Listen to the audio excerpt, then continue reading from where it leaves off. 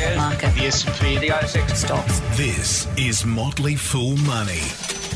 Welcome to Motley Fool Money, the Money Hacks edition, our short weekly check-in on how you can make the most of your money. I'm Scott Phillips, and with me, as always, Dr. Anirban Mahanti. G'day, Doc.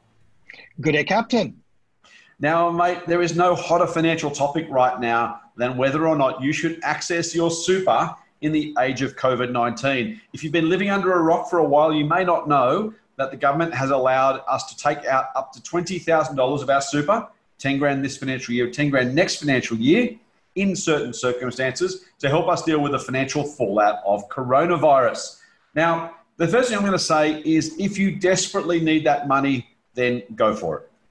The reality is if you're facing real financial hardship, if you can't pay the mortgage, pay the car loan, you can't put the food on the table, this is a great thing for you to access to help tide you through a tough financial spot. There's no two bones about that.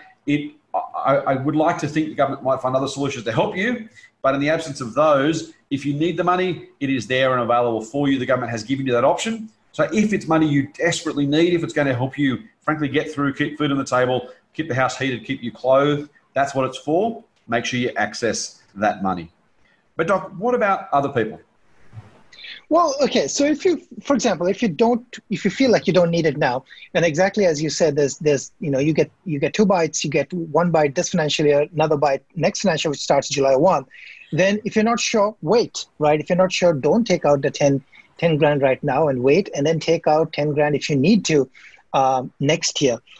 Again, because you're letting the money compound. If you don't need it, it keeps compounding. If you need it, you take it out at the point at which you think you might need it. And I think that, again, it's important to remember this is just long-term compounding, and you should only take it out if, as Scott pointed out, if you really need to, and if it's like your last resort, sort of, to speak.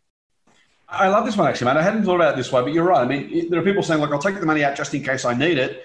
There is another just in case moment after July 1, right, the new financial year. The 20 grand is split over those 2 years. So, yeah, I never thought about it that way. But if you are concerned you might need it, you don't have to make the all or nothing decision now. If you don't need the cash yet, you can leave in the first 10 grand. You still have access to the second 10 grand after July if you need it. I like that a lot, mate. That's a really good thought.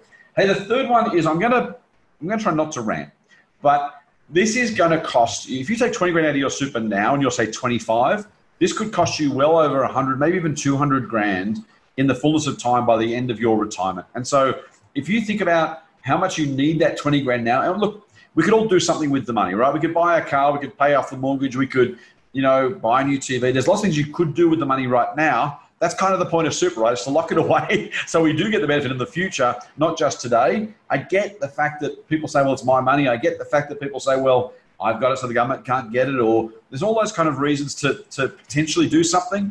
But you are literally giving up potentially a couple of 100 grand in the future, which you can retire on. Imagine we do a 200 grand in 10, 20, 30 years time rather than 20 grand today. So please think about this. If you need the money, as we started with at the top, go for it. Take the money out. If you desperately need it, there's no other choice. That's what it's for. If there is another choice, if you don't need the money, please think serious about leaving it alone. I promise you, your future self will thank you for it, because it literally will be 5, 10, maybe even more times the size of the current amount if you let compounding and time do its thing. That's investing 101. That's what we're here for. And that's the sort of optionality you might be giving up if you are tempted to touch that cash if you really don't need it right now. That's it for this week's Motley Fool Money Hacks. We'll see you next week. Fool on. Fool on. The Motley Fool and people appearing in this program may have positions in the companies mentioned. General advice only. Please speak to your financial professional to understand how it may pertain to your situation. Subscribe to the free newsletter at fool.com.au/MMM. The Motley Fool operates under Financial Services Licence 400691.